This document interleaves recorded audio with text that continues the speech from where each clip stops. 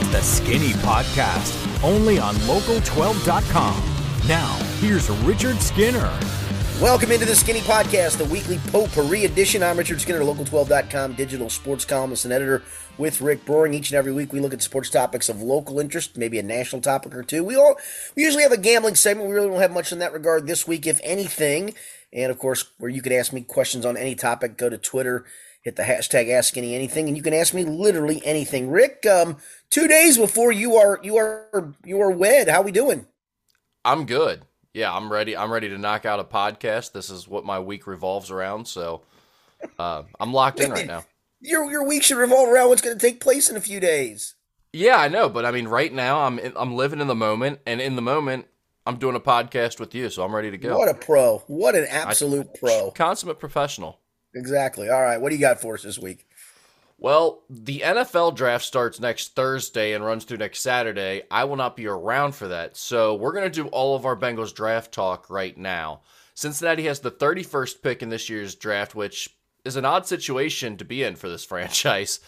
Before getting into the nitty-gritty of who's available and what position groups are deepest and what's realistic and all of that, just from simply a needs standpoint, what position do you think the Bengals need to upgrade the most in the draft?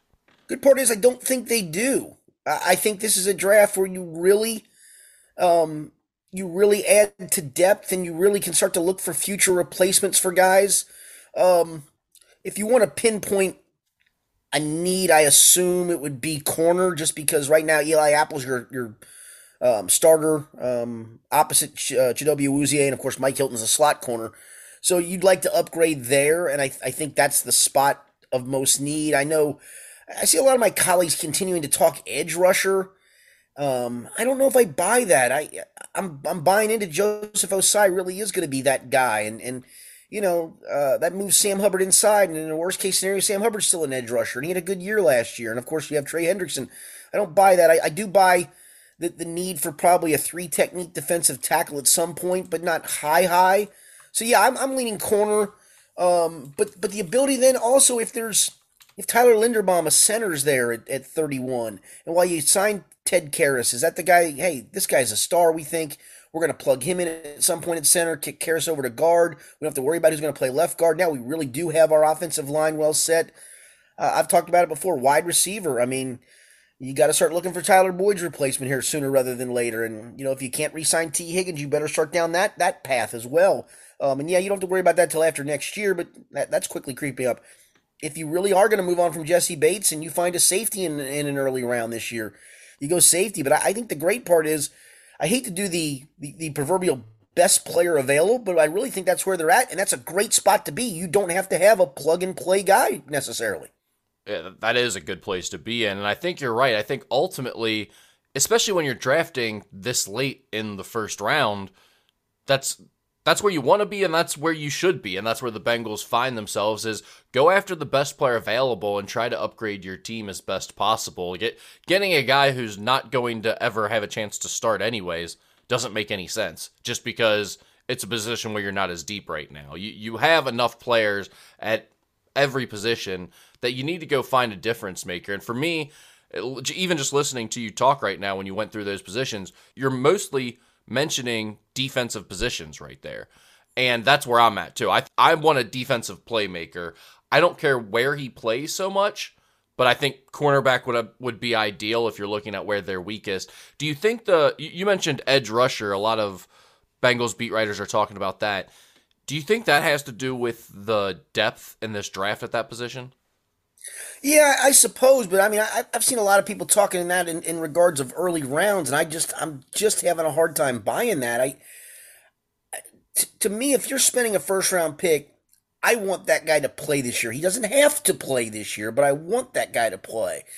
And if Joseph Osai is the real deal, and I get the jury's still out because we only saw a handful of preseason snaps before the guy got hurt. But if he's the real deal as a situational pass rusher, Trey Hendrickson's obviously the other pass rusher. Where does this first round or second round edge rusher fit? That's why I just not sure I'm buying that. I'm not sure I'm agreeing with that.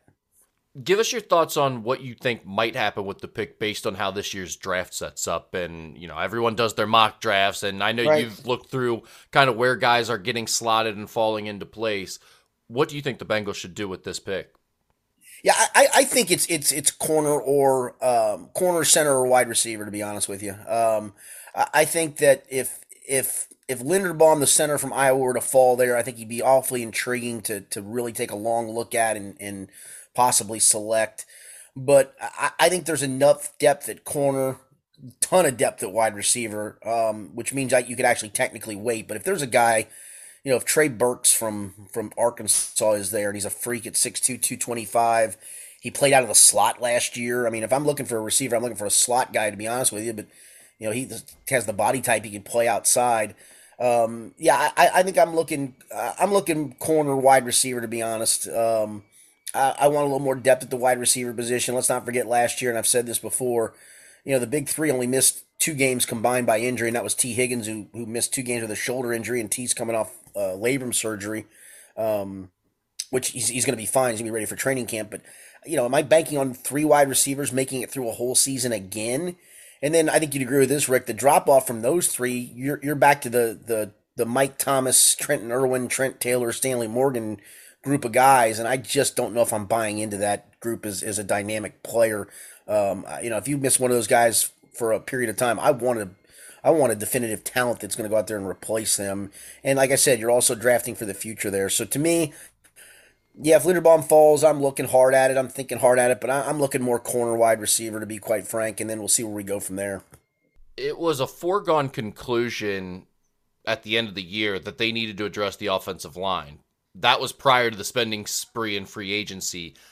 How big do you think that need is now to draft an offensive lineman?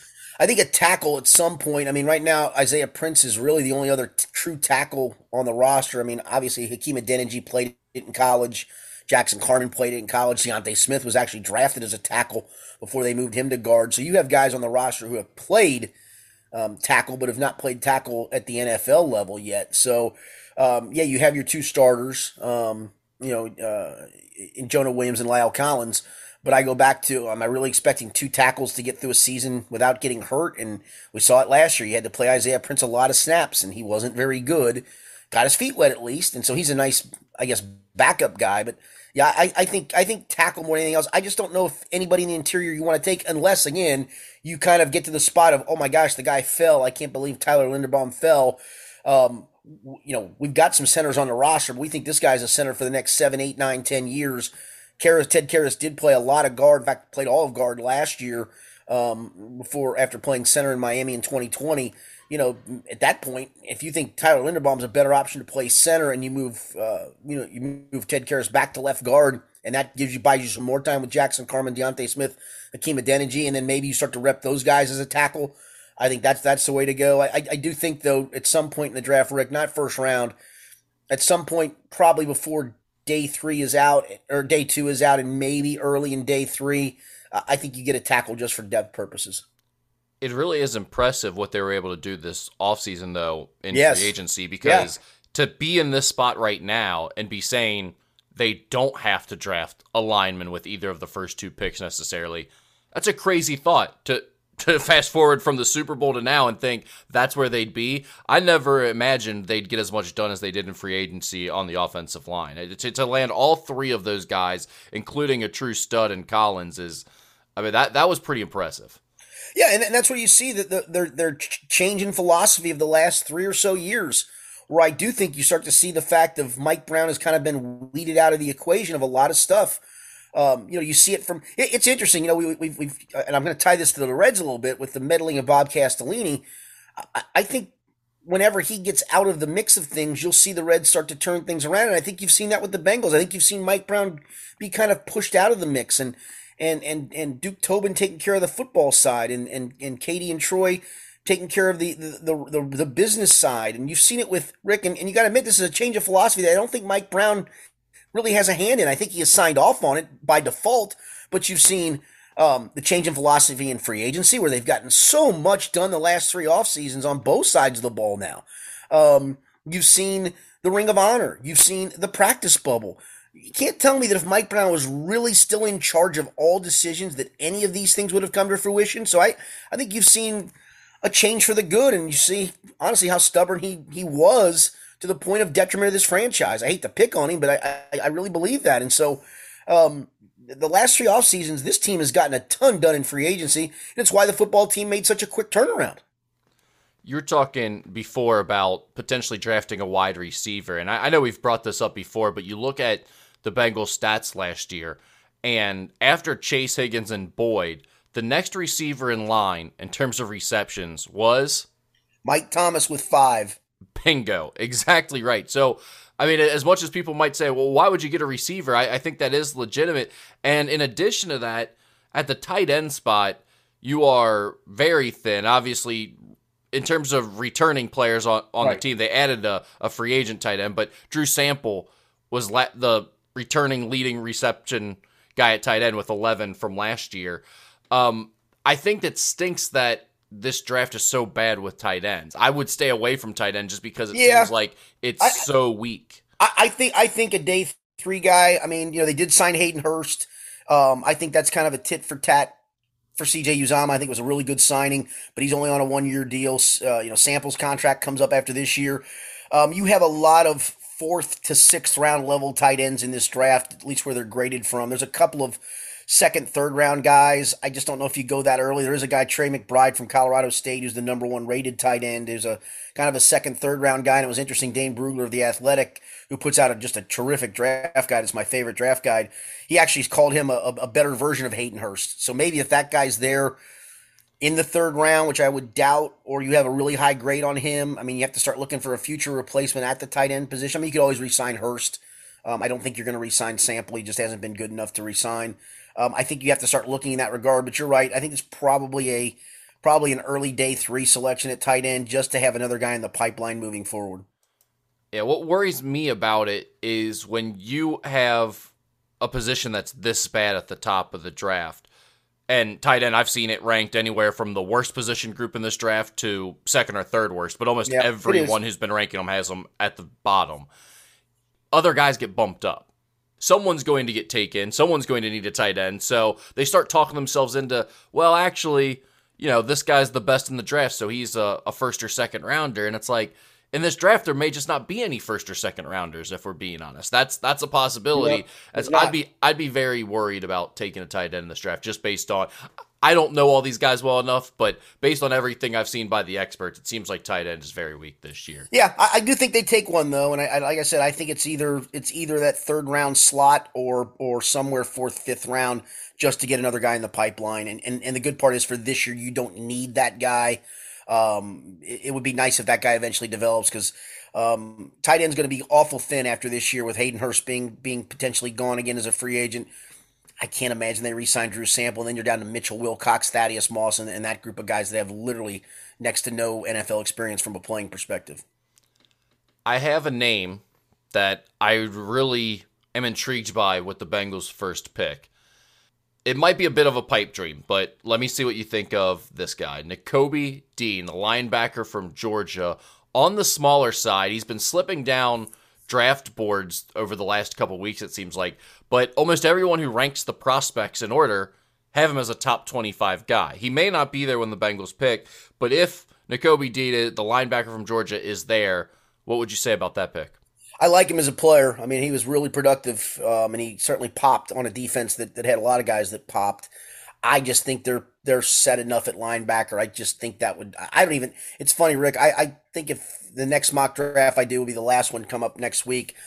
The ones I've done so far, I haven't even sniffed linebacker in any round, and I don't think that they do either, to be honest with you. But it goes back to what does their board look like? If that guy they've got rated as a top 15 player, for example, top 20 player, whatever, and if he's the highest guy on the board, and listen, just because he's the highest guy on your board, you also kind of gauge of he's the highest guy at a position of non-need, but if he's so highly thought of just as a player, then maybe they go that direction. But I don't have them sniffing linebacker whatsoever. Maybe they surprise me on day 3. I just don't see it. Yeah, I wasn't expecting linebacker to be what they're looking for in the first round by any stretch of the imagination, but just looking at some of the mock drafts I've seen lately, I keep seeing him slide farther and farther down. I've seen some people say he might be a 2nd round guy, and that's crazy to me. I mean, after watching him this year multiple times, it's just hard to believe that guy is not going to go in the first round of the draft. He is one of the most impressive playmakers, in my opinion, in the entire draft. So Yeah, no. Like I said, on that defense, it was so great all year. He certainly popped. I will say the dumbest mock draft I've seen, and I wish I could give the credit or discredit to the person that did this. It was a national mock draft guy who had the Bengals taking running back Brees Hall from Iowa State in the first round. If there's a position they're not going to sniff whatsoever, it's running back at I any point. I would agree with you there. I mean, That my does lord, in not the make first any round, sense at all. yeah. I mean, the explanation the dude gave might have been even dumber. Lay it on me. No, it was this guy's such a talent that you take a running back in the first round here and you burn him and churn him after 5 years. I'll give you the burn him and churn him. Do you not realize they have Joe Mixon under contract and they have Chris Evans who they like and they have Samaje P. I mean, what are you doing, guy? Are you paying any attention to the team's needs and roster depth? Are you paying any attention, my friend? I have one more question about some of the UC guys, but from a Bengals perspective, is there anything else about the draft that stands out to you, or any takes you have? Yeah, no. Like I said, I've said this before. I do. I think it's a great position that they're in to where you're not. I mean, you remember the Billy Price draft? It was they had to get a center, right? Boy, when you're in that spot, bro, it's just a bad spot to be in. And here's the thing, they've usually been a best player available team, which is kind of the way to go. But even then, I think they've taken They took a flyer on a John Ross, who obviously has been the biggest Bengals draft bust in the last 20 years. This is one where I'm not sure you can miss. There's just so many options to add depth at so many different position groups that best player available, I think, is going to help your football team now and in the future. I think that's just, like I said, it's a great place to be. Yeah, as long as you get the right best player available. I mean, Well, you yeah. can still swing and miss on You're right. drafting a bust, but in terms of what position they need, I don't think they can go wrong. I would agree with that. Looking at some of these UC guys, it's been impressive in terms of the way they've risen up some of the draft boards. Obviously, Ahmad Sauce Gardner looking to go in the top 10 of this year's draft. No, maybe top 5. Right, he's being projected as the best cornerback available. The guy, though, I wanted to ask you about is Desmond Ridder. I've seen people talking about him being a potential first-round pick and potentially one of the best 2 or 3 quarterbacks available in this draft. Now, the opinions vary on that for certain, but what are your thoughts on Desmond Ridder as an NFL quarterback? I hope I'm wrong on this. I don't see him ever being a star. I don't. And I hope I'm wrong. I've been wrong plenty of times in my life doing this job. I do think he's the kind of guy who can have a long career because I think he's all about team. He's all about winning.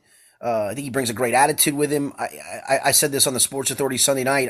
I could see him being an 8 or 9 year Blaine Gabbert type of guy, and that's not an awful place to be. That's a lot of checks you're cashing. Not many hits you're taking. All those things. I don't know. I just don't see him being a great NFL quarterback. And like, I hope I'm wrong because I loved watching him at Cincinnati. And, I don't even know if they knew what they had in Des Ridder, right? I mean, he got thrown in that UCLA game. They pretty much didn't let him throw the ball. And as that freshman year developed, he did a lot more. But I also go back to the Alabama game. It didn't feel like even UC's coaching staff trusted him to do a lot of things in that Alabama game. It was almost like they were afraid of him throwing the football in the Alabama game. Maybe I'm wrong, but if you watch the game too, Rick, that's just the takeaway I had is they just didn't trust it. And if you're not going to trust him in a college game, I mean, is he really an NFL starting quarterback? I'm sorry, I don't see it. I hope I'm dead wrong. I agree. I missed it while watching him. I definitely did not expect this type of rise in terms of his draft stock after the season.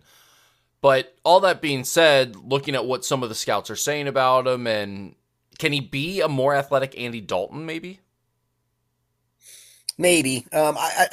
Look, watching Andy in college, Andy spun it pretty well. I see Dez with the big arm, but I also see the erraticness of him at times, in inaccuracy of him at times, and that's at the college level where a lot of times UC was just simply the better team on the field with better players, and even then he didn't stand out. He was a winner, and there's nothing that can take away from that. The guy made winning plays in winning times and made a lot of them over a 4-year career. That doesn't make him an NFL quarterback. I don't see it. And again, I hope I'm dead wrong because I'm going to root for the guy. Yeah, to me, it's more about the plays you can make. And when you're a college quarterback who's going to be a big-time NFL quarterback, usually that stands out, those big plays. And to go back to your point, like the Alabama game, it just seemed like UC's coaching staff was protecting Tess from putting him in those situations. And that's not usually something that screams NFL quarterback. But, I mean, you listen to And maybe shame on them, right? Maybe shame on the staff for that. Right? It's possible. I mean, you listen to these experts breaking down his film and everything. They talk about his high IQ and the way he gets through his progressions and all that stuff. But if he was so good of all those things, then why was UC so hesitant to turn him loose, in my opinion? But, and that's the one reason I think he's gone up the board is all those intangibles, even the tangibles, I guess, of probably being great on the whiteboard, being able to get through progressions correctly, all those things, and get through them quickly, and all those things. They all, to a coach, go, okay, I'll make this guy into a, well, yeah, I just don't know if you do that at that level. I just don't. All right, you want to switch gears here to some Reds baseball talk? Let's do it. All right. It's still very early, but the Reds are trending fast towards an all-time disaster of a season. The 2-11 record after a 9-game losing streak is one thing, but you combine that with the offseason this team had and the recent rift between management and the fans following Phil Castellini's comments, it's off to a really bad start, Skinny. Do you think this season is headed for a total disaster, or is this just an early season slump that people are getting too worked up over? Yes. I think a little of both. If this team, Rick, was 40-48, let's say, going to the West Coast and took an offer, you'd go, ran into a real buzzsaw out there, and it wouldn't reflect. It would reflect on the record, obviously, but not quite as ugly as it has now. So I think a little bit of that is it's early, and unfortunately, you ran into the buzzsaw that could come at any point of any season at just the exact wrong time. But this team hasn't even been competitive of late. And here's the other part. I think Tyler Stevenson, when he comes back, is fine. I have no problems with him. I think he's going to be a really good player. But we've talked, I did that, remember, did the glass half full, glass half empty, right? And I know it's early, so I have to give the old caveat it's early. But are we sure Joey Votto's going to snap out of it? Are we sure at this age, if this was 28-year-old Joey Votto or 32-year-old, I'd go, yeah, absolutely. We've seen him. And he still could. But are we sure? No, we never should have been expecting much out of Joey Votto, in my opinion. All right. I mentioned the potential sophomore slump of Jonathan India. And again, not a lot of it bats so far, but if you look at his numbers, he's not taking the walks he took last year. He's swinging a lot more. He got off to a slow start last year, so I'm kind of giving the caveat. But I'm going back to all these. Are we sure all these guys snap out of these things, even when they're healthy? Because I heard a guy last night on Sports Talk, God bless him, he was, they're hurt. And boy, when they get back to health, this team's going to be fine. Are you sure? What can you point to tell me that, guy? Honestly, what can you point to? Can you point to Moose is going to be just fine? Is he? What over the last 3 years is going to point to Moose is going to be just fine? Tyler Naquin, Aquino's in the lineup. This was a bad team before injuries occurred, and we talked about it. I even said if this team gets hurt, oh my gosh, it's got to change. Well, here we are hurt, and it's a disaster. And there's nothing else to plug in. Alejo Lopez sucks. TJ Friedel sucks. I mean, you bring these guys up, and they're just not good. And so a team that wasn't good before it got hurt is going to be a disaster after it gets hurt, and that's where we're at right now. Well, the fact that Aristides Aquino is playing every day, they have nobody else. All you need to know about where this roster is at. The fact that you have no one else that you can try to plug in there with the way he's going right now is crazy. And by the way, I don't even think David Bell's wrong with that. I think he's right. I think Aquino is better than anything else they have, which is crazy to think about. Skinny, when you're talking about this team's problems, it's this simple. Let me read the lineup to you that they ran out there on Wednesday. Oh, brutal. Kyle Farmer, Brandon Drury. Hang on. Love Kyle Farmer batting 7th, 8th, or 9th. Love him. Sure. Brandon Drury, Tommy Pham, Joey Votto in cleanup with Tommy Pham and Nick Senzel protecting him in that murderer's row. Then Aristides Aquino. Then Colin Moran. Then Alejo Lopez. Then Aramis Garcia. That was the lineup that the Reds ran out in a Major League Baseball game on Wednesday. Exactly who was that pitcher afraid to pitch to, in your opinion, out of that lineup? Maybe, maybe Tommy Pham because he's starting to swing the bat a little bit against lefties. Maybe. And I mean, it's Tommy Pham in a situation where there is no one hitting around him. Yeah. Or if Joey Votto starts going well, who's here's the protecting him in the order? What pitch is he going to see? On any decent team, Kyle Farmer is a utility backup. Tommy Pham bats seventh or eighth. Nick Senzel is a utility guy. Aquino's in the minors for any decent team. Joey Votto, at his age, in the way he swing the bat, hits sixth or so. I mean, you're talking about a bunch of guys who are hitting in spots they have no business hitting in by default. And yeah, as much as I think David Bell is a clown, and I've always thought he's a clown of a manager, you're right. I can't blame him for this. I mean, he's got to put somebody on a lineup card because you got to put 9 guys out. You got to put 9 guys out there. And the fact that he has to write, I'm sure when he writes Aquino sixth, he just has to grit his teeth and go, sure, maybe he runs into one today. I hope. What about the idea of having a 50-year-old Joey Votto batting cleanup with Nick Senzel protecting him? Right. No, it's all by default. Nick Senzel can maybe be a 9th hitter right now. Would that, I mean, this is serious. Would that team that ran out there yesterday, would that team finish over 500 in AAA? Probably. Really? But right around it. Okay. I mean, I think they could. Yeah, I think they could get to over 500 in AAA, and that's about the extent of what they can do. I mean, that group is just. I really, when I was reading through that lineup, I was like, this is a joke. I mean, there is not one pitcher, and the funny thing is, you watch the games and you watch how these pitchers attack them. It's exactly like it looks. They go right after them. They're striking some of these guys out on 4 pitches. On Easter Sunday, the Reds struck out 15 times, Skinny. Yeah, that was good. I watched a good chunk of that game. That was a good performance. This is the 9-game losing streak is the team's longest in 5 years. They've lost those games by a combined score of 59-18. They've had a lead for exactly 18 pitches during that 9-game losing streak. And that was 2 nights ago before Machado hit the 2-run homer and Pham homer in the top of the inning. And they have the worst record in baseball right now at 2-11. Yeah, and boy, you talk about a guy putting a foot in his mouth in a major way. It continues to even get worse and worse, right? I mean, it was bad that day. They're 0-9 since he said those words, Rick. Phil Castellini. My lands, could he have put his foot in his mouth any worse? Well, and to be quite honest, that's the most exciting part of this season to this point, is him doing that and starting this riff. And now I'm invested in this team sucking and no one showing up because of that. Yeah, like, that's the only enjoyment I'm getting out of the season right now, is following what happens next and how bad attendance will get. I am genuinely looking forward to seeing how bad that's going to turn out. Yeah, I mean, you go back to the Wednesday game against Cleveland when the announced attendance was 10,000 and change, which tells me that's about your season ticket base, if not a little bit less than that. And so I think you're going to see a lot of games this year announced at 10,000 and some change when you have a couple thousand in the ballpark. Speaking of which, did you see the announced attendance at Oakland? I think it was last night. I did not. 2,500. I didn't even know they had it in their ability to say it was that low. Like, I thought they just always lied at that point. I did. Exactly. Well, maybe they lied about that too. I don't know. But that was the lie. They were boosting up from 500 to 2,500. Yes. That is incredible. You are going to see. I mean, can you imagine this next month before school even lets out what some of these crowds are going to look like, and then what they're going to look like when August hits and go back to school and football is really starting?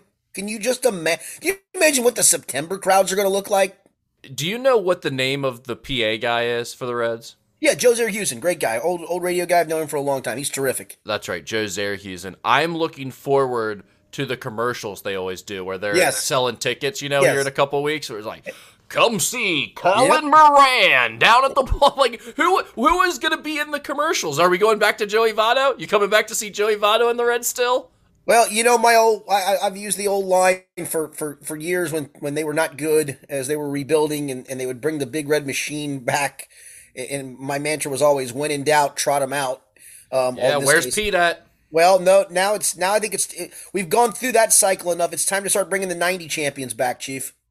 Oh, yeah. Are we going to see Tom Browning come out? Yep, Tom Browning, Eric Davis. It's time to get all those guys to come back out. Come see Alejo Lopez and Nick Senzel. The TJ Friedel experience. Brandon Drury leads your Cincinnati Reds. And he's got that great voice, right? He really does. He's so good. You know he's going to be trying to hold back laughter when he's reading Brandon Drury or Tommy Pham's name during those commercials. No question. No question. And so, as we recall, a lot of these moves were made, as we were told, to make this team better, right? Oh, yeah. So, that's where I go back to, I don't want to pin this on Nick Krall. I don't, because I don't think he's at fault. But you know what? I'm going to pin it on Nick Krall, too. You told me you're making these moves to make the club better. Well, obviously you didn't, Chief. Yeah, consider me shocked. I'm really stunned that giving away the middle of their order and a couple of their best, most talented players put them in a worse spot. Yeah, that is truly shocking. I'd love to see new ownership and just wipe everybody in the organization out, basically. Just wipe it out. Wipe them out. Wipe out the baseball people. Wipe out all the TV and radio people. Wipe them all out. Get new people in there. Well, the hashtag sell the team Bob has been trending for like a week straight off. Yeah. Well, I'm wiping just about everybody out at this stage of the game. Wipe them all out. Unfortunately, I don't think that's happening anytime soon. I can't take John Sadak in a 2-11 season. I can't do it. I can't take him. I can't even take Tommy Thrall any longer. Maybe they could do another interview between Bob Castellini and Tommy Thrall to reassure all of us that the payroll has been more aligned with the resources. I'd love to have Marty back right now. I really would. Oh, could you imagine what he'd be saying? Oh, my lands. This would be a good time for... You know what? Instead of Doc peddling Tom Brenneman's doing all of his water carrying and saying he should get another job again, what Marty and Tom should really do is do like a Twitch broadcast during the games where they say what they're really thinking. You're right. That would do huge numbers. You can't do a play-by-play of it, obviously, because that's against Major League Baseball rules. But yes, you could do like an opinion thing as it's going on, a running commentary. Yeah. Yeah, these NBA guys do it all the time. There's actually an app now that'll even sync it up with your TV so you can watch it and get their commentary in real time. And there's all types of NBA guys that do it. They'll almost do just like a running podcast as the playoffs are going on or whatever. If they did that for the MLB games, I mean, they'd be doing probably six figures in terms of numbers. No question. I would love me some Marty right now. Oh, it'd be incredible. And the two of them combined. Oh, man. Yeah, I would listen to that for sure. All right. Two huge college basketball stories came out on Wednesday, Skinny. One of local interest and the other a national story. Let's start with Oscar Tshiebwe. The unanimous player of the year this past season announced that he's returning to Kentucky. Jeff Goodman reported that Tshiebwe would likely earn in the neighborhood of $2 million through NIL deals this season. What does Tshiebwe's return mean for Kentucky? I thought you were going to tell me the Rob Finney to UC news. I thought that was the local one of major. No, that wasn't it? That is coming up later. Not quite the same level of news, but it is news. It is news. I like Rob Finney actually as a player. But anyway, yeah, I think it's obviously huge for Kentucky. That's a great building block to have back. And I think for him, I think it's the best case scenario. I don't know how he evolves his game. I think for him, his problem in the NBA, Rick, is always going to be who does he guard. I do think he can be an elite rebounder in the NBA. I still believe, if you can rebound now, I think you can always rebound. He's just one of those guys we talked about, knows how to use his body, reads angles, is relentless, all of those things. He just plays so much harder than everybody else. Yeah, too. Right. And you can disagree with me for sure on this if you like. I just don't know him coming back. It's the right thing to do, and especially if he's going to make that NIL money, because I just don't know if he makes an NBA roster right away. I just don't. Yeah, I mean, to earn $2 million as a rookie in the NBA, he'd have to go in the top, 22 of the draft. Definitely in the first round to get a guaranteed contract. He's not a first-round guy. Yeah, no one has him projected or had him projected as a first-round pick. So in reality, I think financially he's actually even making a good decision if he's going to get $2 million to stay at Kentucky.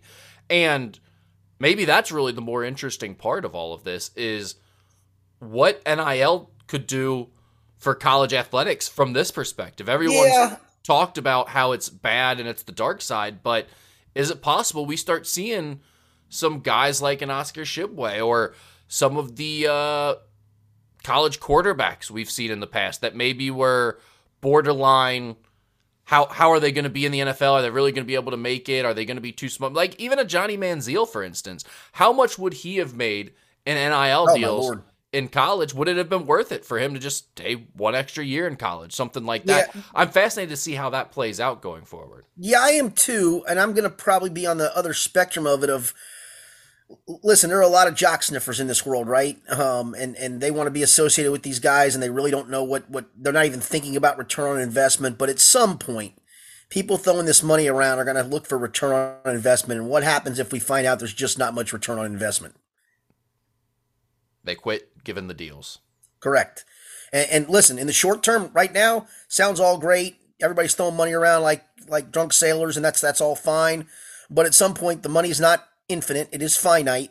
In a city like Lexington, there is obviously horse money, and there's some pretty good money, but it's not a metropolis, and there's not 1,000 businesses to throw money around. There's only a certain amount. At what point do those businesses then go, wait, we can't keep throwing it around like crazy people here. We're throwing away bad or good money for really no good reason, and we're not getting much return on our investment. And maybe they do. Maybe it turns out that the return on investment is even better than advertising on a game or a TV station or whatever. Maybe it's a perfect return on investment. But I'm going to hold my breath a little bit on the NIL stuff. Good for the guys in the short term who are getting it, and I certainly don't begrudge them that. And good for Oscar Shibway. And I think it does help, at least for right now, for maybe keeping some guys at your favorite college or school or whatever. But I just don't know if long-term we're going to see just mega NIL deals like we're seeing right now. I just don't. So I actually agree with all of that. And that was my take when we were talking about the Quinn Ewers stuff. The quarterback who went to Ohio State, got over $1 million in NIL deals and never played a snap and is already transferring back to Texas. But this situation is different to me, and that's why it makes it more interesting. Shibway's proven himself. He was the National Player of the Year by everyone's standard. Yes. So, there is a clear return on this investment. Now, how much, ROI is the company actually getting out of their $2 million? I don't know. Right. But to me, it is worth doing an NIL deal with a guy who was the National Player of the Year last year and is coming back. I mean, assuming he doesn't get injured, you are going to get some mileage out of that. And if nothing else, if you are a super UK booster who has this money and is willing to spend this for UK to have a chance at being good, this is a good investment from that standpoint. I mean, Oscar Shibway undoubtedly gives UK a much, much better chance of being a contender. Like I said, there's a lot of jock sniffers in the world who want to be just associated with it. So I do understand that part. And again, I'm not begrudging Oscar or anything, and I think you're right. And for him, it is a great thing. I do want to see the point in time where, and we're going to get there because we're starting to get there in Major League Baseball. Obviously, we saw that the Padres are now sponsored by Motorola, and that's just the first thing to come. That if somebody does have an NIL deal with a guy, if he has to wear their company logo on the uniform. Yeah, I mean, I don't think anyone would be able to sign those deals if the rules aren't permitting them, which in college they currently don't. But no, I know, but it's coming. It's coming. Well, it's going to be interesting to see what schools say, you know what, we're not going to be a Nike school anymore. If Nike's not giving them much money or giving them enough product or whatever, if they're just going to say, our guys can wear whatever they want. If they can get an NIL deal wearing something else, they can wear whatever they want. I think most schools are going to be very hesitant to do that, but I think there's a world in which it happens at some point down the line from a recruiting advantage perspective. Now for your Kentucky Wildcats at forward 6'9" from Louisville, sponsored by John Nolan Ford, John Smith. I mean, that would not be surprising at all. You've already seen where all the schools have gone to like endowing the head coaching position, and so they name him after the family who pays that money. Or I was gonna say, what's the Xavier head coach is from who? What's Sedler family head coach, Sedler family, Home City Ice people. Yeah. Yes, thank you. And then the associate head coach position is endowed too by the Crawford family. I did not know that one. I knew the head coach was. I did not know the associate. That's great. That's so good. So I don't think what you're saying is far-fetched at all. I could totally see that happening with NIL sponsors. And again, if you look at it from perspective of like how many advertising dollars are you getting out of this, I don't know what it equates to. But for the mega UK donors, if this equates to a UK Final Four next year, then I think they would tell you they're getting their money's worth. No, because they've been doing it for years anyway. Right, and then you'll continue to see them do this if this works from that perspective. Now you're just seeing it above board, that's all. Yeah, well, and it also kind of represents a new day for Coach Cal. Because his whole thing has always been, if you don't have a chance to get better here, If you've proven yourself as much as you can prove yourself and raised your draft stock as much as you can, which, let's be honest, Oscar Shibwe isn't probably going to improve on what he showed last year. No, that's what I said. I mean, is he going to improve his foot speed to be able to guard somebody in the NBA with another year in college? Highly unlikely. Right. He's not going to grow to 7 foot. Right. He's 6'9", 255. He is what he is. But if Cal now has this as kind of another way to do it, of saying, hey, if we've got an NBA lottery pick or a definite first-round guy, I'm going to push him out the door like I've been doing. But if we've got a guy like Oscar Shibwe who can now earn $2 million by sticking around, and this is the best situation, then we'll get guys to stick around. That changes things a little bit from the Calipari recruiting. Right. Absolutely. And roster management. Yeah, I'm with you. I think it's a very good point. All right, the other big item of news was Jay Wright announced Wednesday he's, quote, proud and excited to hand over the reins to Villanova's next head coach, ending his tenure as the Wildcats head coach. Wright will remain with Villanova with the title of, quote, special assistant to the president, according to the school at least. He will be involved in, quote, fundraising, advising, education, and more, the school said. Kyle Neptune, the current coach at Fordham and a former assistant under Wright at Villanova, will take over the job as Wildcats head coach. Let's start with your takeaway when you heard this news, Skinny. Like everybody, it was shocking, but obviously this has been in the works for some period of time, because they obviously had the replacement already in the fold, which makes it crazy that it stayed quiet, right? Right, exactly. That's the biggest part to me, is how quiet it stayed. When I initially heard the news, I think I texted a couple of friends, and you were one of them, and I said Lakers ? And that doesn't sound like that's the option. It sounds like he is absolutely retiring to another role. You and I were talking before the podcast, Rick, and kind of tied to this NIL transfer portal day and age of college basketball. If the Jay Wrights and the Coach K's and the Roy Williams just said, you know what, I'm really not interested in being involved in this. I'm just not. I've got plenty of money. I worked hard. Jay's obviously much younger than Roy was and Coach K was, and stepping away. 60's certainly a young guy, and hell, in 2 years he may get bored enough to go back to coaching again, and he can have probably his pick of whatever job he wants to go to. But I do wonder if some of these coaches just are looking and going, I don't want to be involved in this. It's going to be too much of a 5-ring circus. I don't want to be involved. I could see it being an exhausting process for certain. And if you've proven as much as Jay Wright's proven in the last 10 years, then maybe it's just easier to step away. I can certainly see that. And I don't think that's necessarily wrong when you think about the great coaches that have just walked away from the game while still being plenty young enough to continue. And with Jay Wright, it's a little bit different because he is truly at the peak of the sport right now. He has had the team of the decade, essentially, in college basketball. So this definitely came as a surprise. I guess the real question here in terms of what this means for Villanova is, has Nova's success been sustained long enough now that their place is solidified in the sport for the time being, or is it possible that they take a huge hit pretty quickly with the loss of Jay Wright? Yeah, that's a great question. I'm going to lend towards the latter, because for whatever reason, he's been able to have guys who don't play a lot right away who stick around. And in today's transfer portal day and age, that's very rare. I mean, hell, even guys who have real success, they leave too. I looked at one yesterday, I just shook my head. And again, I'm not begrudging guys making decisions, but a kid from Iowa State, you'll probably know the name before I will. He was a freshman this year, and one of their better players, might have even been Big 12 Freshman of the Year. Left. Tyrese Hunter. Thank you. Yeah, just left. I mean, what did you not do at Iowa State? I mean, you were the Freshman of the Year. You ran the show. You helped lead them to great success. Yeah, I mean, maybe there's a riff with the head coach, whatever. It just, to me, that pops my mind. I get the guy, the Dante Allen of the world, who played at a big level and went, you know what, I just want to go play. Great, dude, all for it. I get the guy that might have a riff with a head coach. Maybe that's the case here, but it just, that to me is, that would be the part for me as a coach, where I've recruited a guy, brought him in, we've had success together, and he decides for whatever the reason to go. That's the exhausting part to me. Yeah, well, and I mean, I want to be careful about that, because you never really know why exactly. No, I know, and that's what I said. Sometimes there may be a rift, there may be he wants to go to a school where his buddy is, or maybe a family member's sick. And you're going back home. So things like that happen for certain. Right. You're right. It's just like there's so many reasons now, and anybody can be so transient and leave for whatever reason they want, that it just does make it an exhausting process for coaches and for fans too. Yeah, no, I mean, hell, LSU was such a great. I mean, LSU literally, what was it, 3 weeks ago, for whatever it was, 4 weeks ago, not too long ago, had 0 players on its roster. 0. Can you imagine starting from that point as a coach? And they have a new coach, obviously. I think UTEP literally had every player enter the portal that was supposed to come back. It's incredible. Yeah. By the way, a little breaking news here going back to the Kentucky side of things. Freshman Shaden Sharp will declare for the 2022 NBA draft and stay in, according to team sources. That by Kyle Tucker of The Athletic. So he's projected as a high draft lottery pick.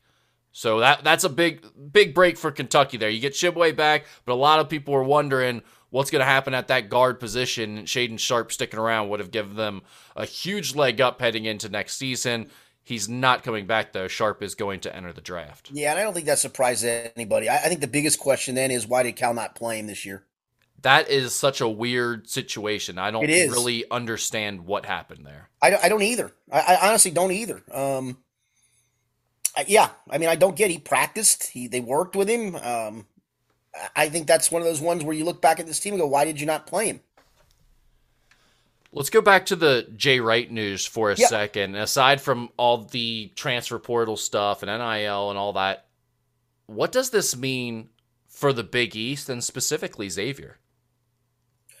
I think it's a big help because, like I said, I think Jay Wright, for whatever reason, just had the it factor where guys were willing to stick around, trusted him that he was going to develop them, and that's why you saw. I mean, hell, what 2 of the kids that started this year barely played on the team a couple of years ago. I mean, barely played minutes, and now they're 2 mainstays on this team. And for whatever reason, kids trusted him to do that. And in that even slow-paced, methodical system he has, he's developed NBA players. And yes, the players had the talent for that, but a lot of times you think the walk it up, grind it out system is certainly not going to behoove a guy to get better to go play in the NBA, and yet they did. And so he had that kind of an it factor. And God love Kyle Neptune. He went 500 at Fordham after they won 2 games last year. So good for him. And obviously Jay thinks a lot of him, but he ain't Jay Wright, man. And listen, Villanova was something before Jay Wright. But it had a lull after Raleigh Massimino left and the Steve Lapis era took place and kind of dipped, and then back came Jay Wright to kind of revive the program. And Villanova's been a long-standing power across college basketball for a pretty good chunk of time. They went to the championship game in 71, so we're talking, 5 decades. They've had pretty good success overall, and even into the 50s and 60s when Philadelphia basketball in the Big Five was huge. But this cat, no matter how good he ain't Jay Wright, and this isn't a blue blood program. It's been great for the last decade. I wish this guy well, but I think it can only help Xavier. It can help the other teams in the Big East. The marquee program has lost the main man. I think there's 2 sides to this. One, where would the Big East be right now as a conference if Villanova wasn't here since the transition?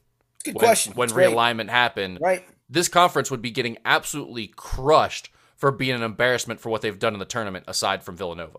No, you're right.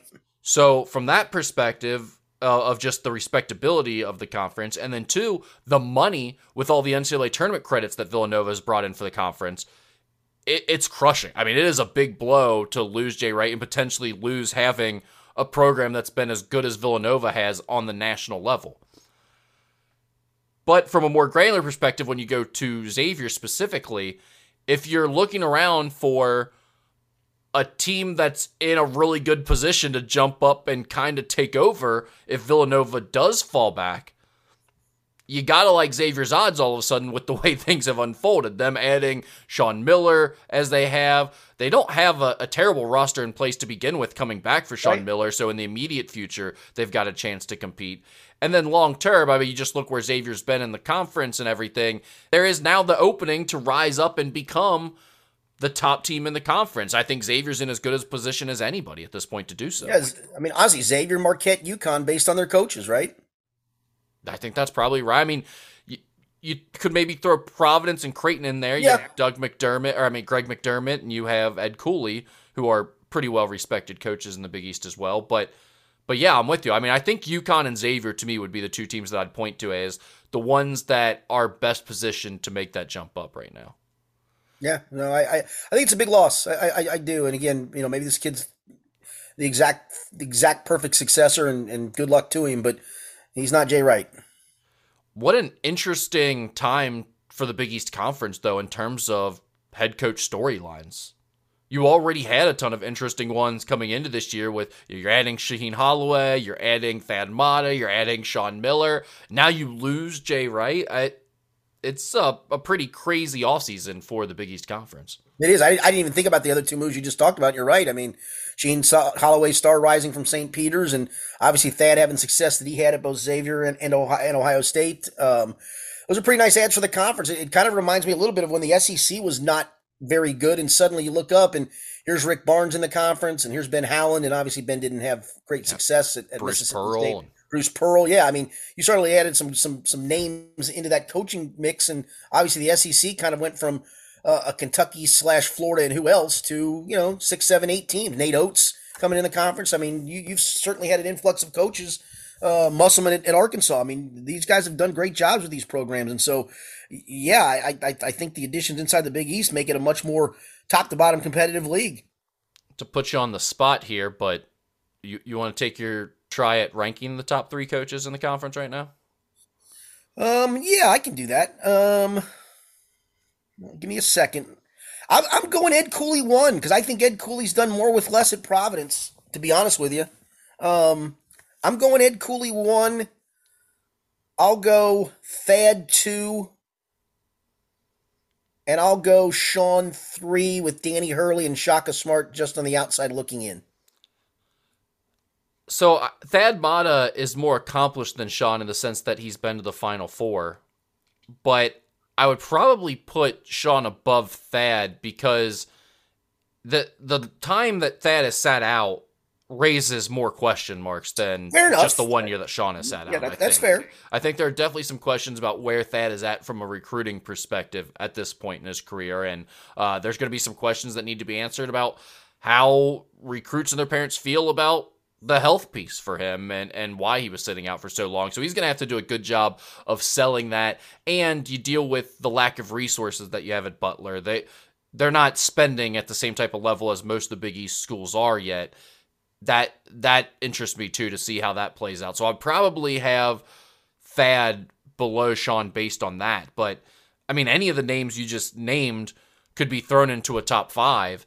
And I think it's hard to make much of an argument against any of them, really. Yeah, no, agreed. All right, one other bit of news that you mentioned before, Skinny. Former Indiana point guard Rob Phinisee is transferring to Cincinnati for his final season of eligibility. Phinisee, who spent 4 seasons with the Hoosiers, chose the Bearcats over Butler and their new coach, Thad Matta. What did you think about the Bearcats' newest addition via the transfer portal? I like him a lot. I do. But he's more facilitator than scorer, and they're lacking in scoring. Yeah, he's a solid toughness piece, and I definitely think he makes them better defensively, which is something they struggled with at the guard position last year. David Julius isn't a great defender. He's more of an offensive guy. And then Mikey Saunders was just a liability, quite honestly, on that end. He was too small to stop anybody. So Rob Phinisee isn't the biggest guy in the world, but he's much tougher and a much better defender. But the point you brought up is the biggest question I have, which is, how much better does he make them offensively? And I definitely think he's an upgrade over what they had in Mike Adams-Woods and Mikey Saunders. I'm curious how much of his lack of scoring and his lack of offense was due to injuries and just not quite being able to get out there consistently and be himself. Yeah, he also doesn't have Trace Jackson Davis to throw it into here at Cincinnati either. A very good point. A very good point. There's less talent on this team in general, and quite honestly, you could make the argument that the Cincinnati team is going to lean on him a little bit coming into this year. He was going to be one of their more talented players. Now, I will say, David DeJulius wasn't a huge scorer. He wasn't obviously a huge scorer at UC, but he was a scoring piece. He wasn't a big scorer at Michigan either. So maybe Rob Phinisee, just with this move and the fact that, maybe for Indiana, hell, if I had Trace Jackson Davis, I'd throw it into him all the time too. Maybe the fact that he doesn't have that guy to throw it into, maybe he does evolve more as a scorer. I don't see it. I like him a lot. I do. I told you that, and I said that up front, but they need scores. I would agree with that. And I don't know that that adding Rob Finney accomplishes that so much, but I definitely think it's an upgrade at the point guard position. So overall, I mean, there's no way to spin this as a bad thing for you. No, agreed. Definitely got better with this addition, but yeah, I think there are some questions still to answer in terms of where is the scoring firepower going to come from next year. So you see. Switching gears a little bit here, but UC also added a big name transfer on the gridiron. Former Roger Bacon star Corey Kiner announced that he's transferring to Cincinnati after 1 year at LSU. The Ohio Mr. Football Award winner was the 160th ranked recruit in the class of 2021 and the 10th ranked running back in the country. He ran for 324 yards and 2 touchdowns on 79 carries last year as the backup running back for the Tigers. What do you make of Corey Kiner coming home to play for Luke Fickell's squad? That's a great get, man. He was good enough to play as a true freshman at LSU. Was good enough to be their number 2 running back. Was entering this year is basically in the spring as the number 2 running back. He's a real talent. I've heard nothing but good things about him as a person as well. This is a guy that probably could have gone a lot of different places, even in high school, and he chose to want to go to Roger Bacon, a smaller school, and was a man among boys there. And sometimes you see that and you go, is this going to translate to the SEC? Well, obviously it did. So that tells you his talent level right there. The numbers and things he did at Roger Bacon were just absurd. The fact that you had a Division IV running back be Mr. Football in Ohio, and the fact that his head coach a lot of times would pull him, right after halftime. He'd barely get touches in the second half and still put up the eye-popping numbers. He's a real talent. I think it's a great get. I mean, I put him on par with Jerome Ford and maybe even long-term a better player than Jerome Ford. So that's a pretty good get when you lose Jerome Ford after all the things he did last year. Yeah, to be clear, this is not a guy that was getting run off or was being told, you're not going to play here at LSU. Brian Kelly specifically tried to keep him. In fact, he was able to keep him initially to start the offseason, and right. This is a late transfer. But this is a guy that LSU wanted, and he was a part of their plans, and he was going to get a lot of carries this year, and probably split carries as kind of a platoon system in their backfield. So this is a big get for Cincinnati. He would have been the highest ranked recruit in UC history since this stuff has been tracked had he committed to the Bearcats out of high school. Right. No, I again, like I said, I think it's a huge get. I've heard nothing but great things about him as a person, and obviously the numbers speak for themselves. And the fact that true freshmen playing in the SEC, that don't happen very often, man. That's pretty rare because you're playing some grown ass men coming out of high school. That's a big ask, and he was able to pull it off in a pretty nice way. This is also a big position of need for Cincinnati too. I mean, you lose Jerome Ford. Right. They had some guys, but no one proven, no one that you said, okay, this is clearly going to be the stud of the backfield next year and take over all those carries. Now you got a guy that, I mean, you've really got an impressive running backs room all of a sudden. When you bump everybody down a spot and you put him at the top, it changes the whole outlook of your offense in that backfield. I think that's a good thing. And especially when they're going to probably have to rely. Right. That's what I was going to say, especially the fact that, Desmond Ritter is the one who stirred the drink. Mike Warren did it while Dez kind of evolved, and then it was kind of Dez's show. Now without him, and you got Ben Bryant and Evan Prater, and Ben's probably going to win the job with Evan in the wings. You're not going to let those guys throw it 30, 35 times a game. You're going to rely on your running game, and what a better way to do it than add a guy like Corey Kiner. Yeah, you also wonder if this adds to Evan Prater's value a little bit. If they become more of a running team in general, do you use Prater's athleticism back there a little bit more and get a little bit more tricky in terms of misdirection stuff and read option stuff or what have you? So I'm interested to see how that plays out. But adding a guy like Kiner at a position where you needed it, I'm to the point now where I'm just expecting that UC is going to win the American again next year. Yeah, right. No, I am too. Despite losing, we talked about Sauce Gardner maybe being a top 5 pick, and Dez being maybe a first round pick, and Alec Pierce and Myjai Sanders. Alec Pierce is probably a 3rd round guy. Yeah. I mean, you're losing a pretty good chunk of guys, and it doesn't feel like they're going to miss a huge beat. They're going to miss a beat, but maybe not a huge beat. Yeah, you don't get better after losing all those guys that we're talking about. Kobe Bryant, another one, but in the AAC, I mean, they're not going to be a playoff team in terms of all of college football. But if you look at the AAC again, I mean, UCF is going to be pretty good at the top. But to me, it's kind of looking like a 2-team race right now at UC and UCF if I had to handicap it. Yeah, no, I agree. All right, Skinny, that brings us to Ask Skinny Anything, and we are doing a special edition this week because it is wedding week. I am now about 48 hours away from getting married, and we asked people to send in some wedding takes, stories, advice, what have you, and let you comment on it. So, all right, that's what we're going to do. We don't have a ton to get through here, but I'll go through what was sent in, at least the ones that are worth. And the first starts off with our guy Jed.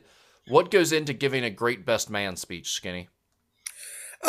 Just a tinge of embarrassment for the groom. I got my guy a little embarrassed when I gave my best man speech. Just a tinge of it. You got to get the story from how maybe the couple met. Because usually, if you're the best man, you've been friends for a long period of time, and then you kind of tell a story that doesn't embarrass her, does usually involve her, but then gives a tinge of embarrassment to the groom. I don't sap up. The guys who do the sappy speech about, man, I loved you since we were 5 years old, man, and you were my guy, and I can't get through this. Nah, man, no, I'm not into that. Shocking to hear that. Do you get a lot of people who, when like these things are come up, do you get a lot of people who ask you, oh, what should I do, or what should I say, or to ask you for advice at all about speaking in front of people? No.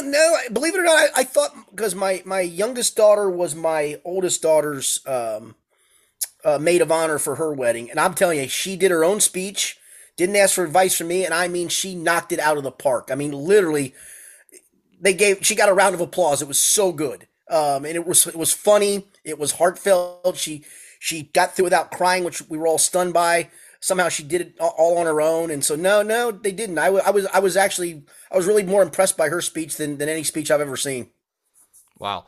Yeah. So I've been getting that question from like people in her family, people in my family, stuff like that. And I always give the same piece of advice. I say, you know what? No one's ever said about a speech. It's too long. Exactly. Just make it short. Just right. Keep it as short as possible. Say something that's heartfelt and that's nice and to the point, and then move on with it. Don't try to do your tight 5-minute stand-up act up there. Correct. Don't try to go into a bunch of different stories or try to like make it a roast or anything like that. That never plays the way you think it's going to play. Yeah, no, I did mine with a little tinge of embarrassment for my guy, but also tied it back in at the end of that's when I knew that she was the right guy for him, something along those lines. Our guy Jed, who answered his own question here, says 1, memorize the speech, and 2, be funny. Yeah, I didn't even do it memorizing. I just did it all. It's funny. I do a lot when I MC or do a lot of things. I don't write anything down. I usually just do it off the top of my head. What do you think about the smashing of the cake, Skinny? Mike says the smashing of the cake is trashy. Agreed. I agree with him. That was one thing that my wife and I both agreed on, and she even warned me, don't do it. I said, I'm not planning on doing it. I think it's goofy. I've never understood that tradition. It's just, it's silly. Yeah, I actually told my fiance that we will never send in the marriage license to the courthouse if she does that. I've never understood. So against it. I've never really understood what is the reasoning of that. I guess like back in the day before you guys had smartphones or whatever, this was like a huge source of entertainment. It was like super funny to smash cake in your face or something. But like, okay. I've always thought it was extraordinarily lame. But more importantly, it's not like I get to take a shower after that. I've now got to be at a reception the rest of the night with cake smeared in my face and sticking, and like I'm a big can't stand being sticky or dirty or anything like that. Like I'm immediately wash my hands or anything if there's a little bit of schmutz on them. So I can't be smearing icing in my hair and then going on with the rest of my night like it's I'm noting you, dude. That's why that was something that I didn't have a hard time agreeing on, to be quite frank. Yeah, very easy no from me. And like I said, I took it a couple steps farther. Will Yeah by Usher be played at my wedding? It will not. The White People National Anthem will not be played at my wedding. I'm sorry about that. I know everybody seems to love that. It's so funny when you're out at like the Banks at one of those bars and it creeps past 9 p.m. or whatever. Yep. It's like inevitable. You will hear Yeah by Usher and Ludacris, I guess, whoever else is in that song. And it is amazing. It's like every 30-year-old white person just starts singing and dancing at that point. That's tremendous. I don't know what happened to that song and why it became such a universally loved song amongst our people, but it certainly did. Let's see what else we got here. Skinny, are you a buffet guy or a plated dinner guy at weddings? You know, we did buffet for ours. I can go either way. I can also go with I've done plenty of weddings in the undercroft of a church with chips and pitchers of beer. I'm good anyway. I think a sit down meal is quite nice, but I don't think it's mandatory. We did sit down for my daughters, and it was nice, and we they did a nice job. The catering company did a great job actually.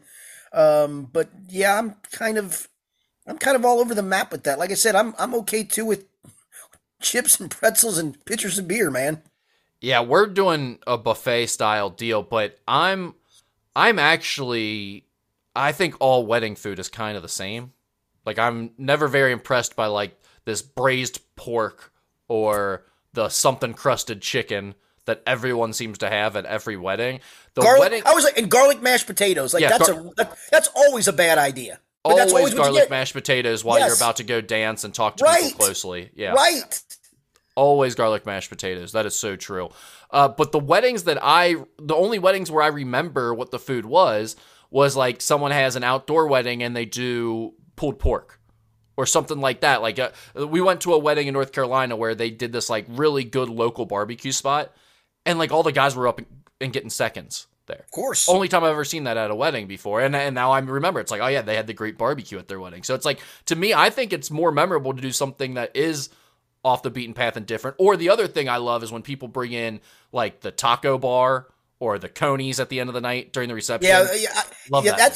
That's become a thing. The last handful of weddings I've gone to, obviously my generation got married a long time ago, but now that some people I know, whatever, their kids are getting married, etc., and my daughter got married. I can't remember if she brought. I think we did taco bar, if I'm not mistaken, at the end of the night. Actually, yeah, we did, that's what she did. She did taco bar at the end of the night, and that seems to be a thing. That or conies, you're right, seem to be a thing nowadays. I like that too, actually. Yeah, I love the taco bar or the conies move. We weren't allowed to do that because of appearances on the other side, but I'm all for it. So if you're thinking about doing that, I think it is a great idea. Best skinny bachelor party story. Okay, so this wasn't at mine. This was at a friend's. So we did a bar hop, right? We started on the west side. He was a west sider. So we started on the west side. I was in the wedding, so at his bachelor party. So we did the typical west side pub crawl, and it ended up the night downtown at a place that's no longer there. It would be adjacent to where Paul Brown Stadium is. Called Caddies. You may have heard stories of Caddies, I'm going to guess, correct? I've heard about it, yes. Okay. So we ended up there at the end of the night, and my friend's younger brother was with us. He was 16, 17, but we were sneaking him into the bars. He was drinking a little. He wasn't drinking as much as we were, but he was, certainly enjoying himself I guess he was 17 years. He was certainly underage, and this was at a time where you could drink in Ohio at age 18, so he wasn't far off. So we're in Caddies at the end of the night. He's had a few, probably too many, and he accidentally at the bar bumps into a woman. And it was accidental because he was talking to me. She had his back to him. He had his back to her, and he bumped into her.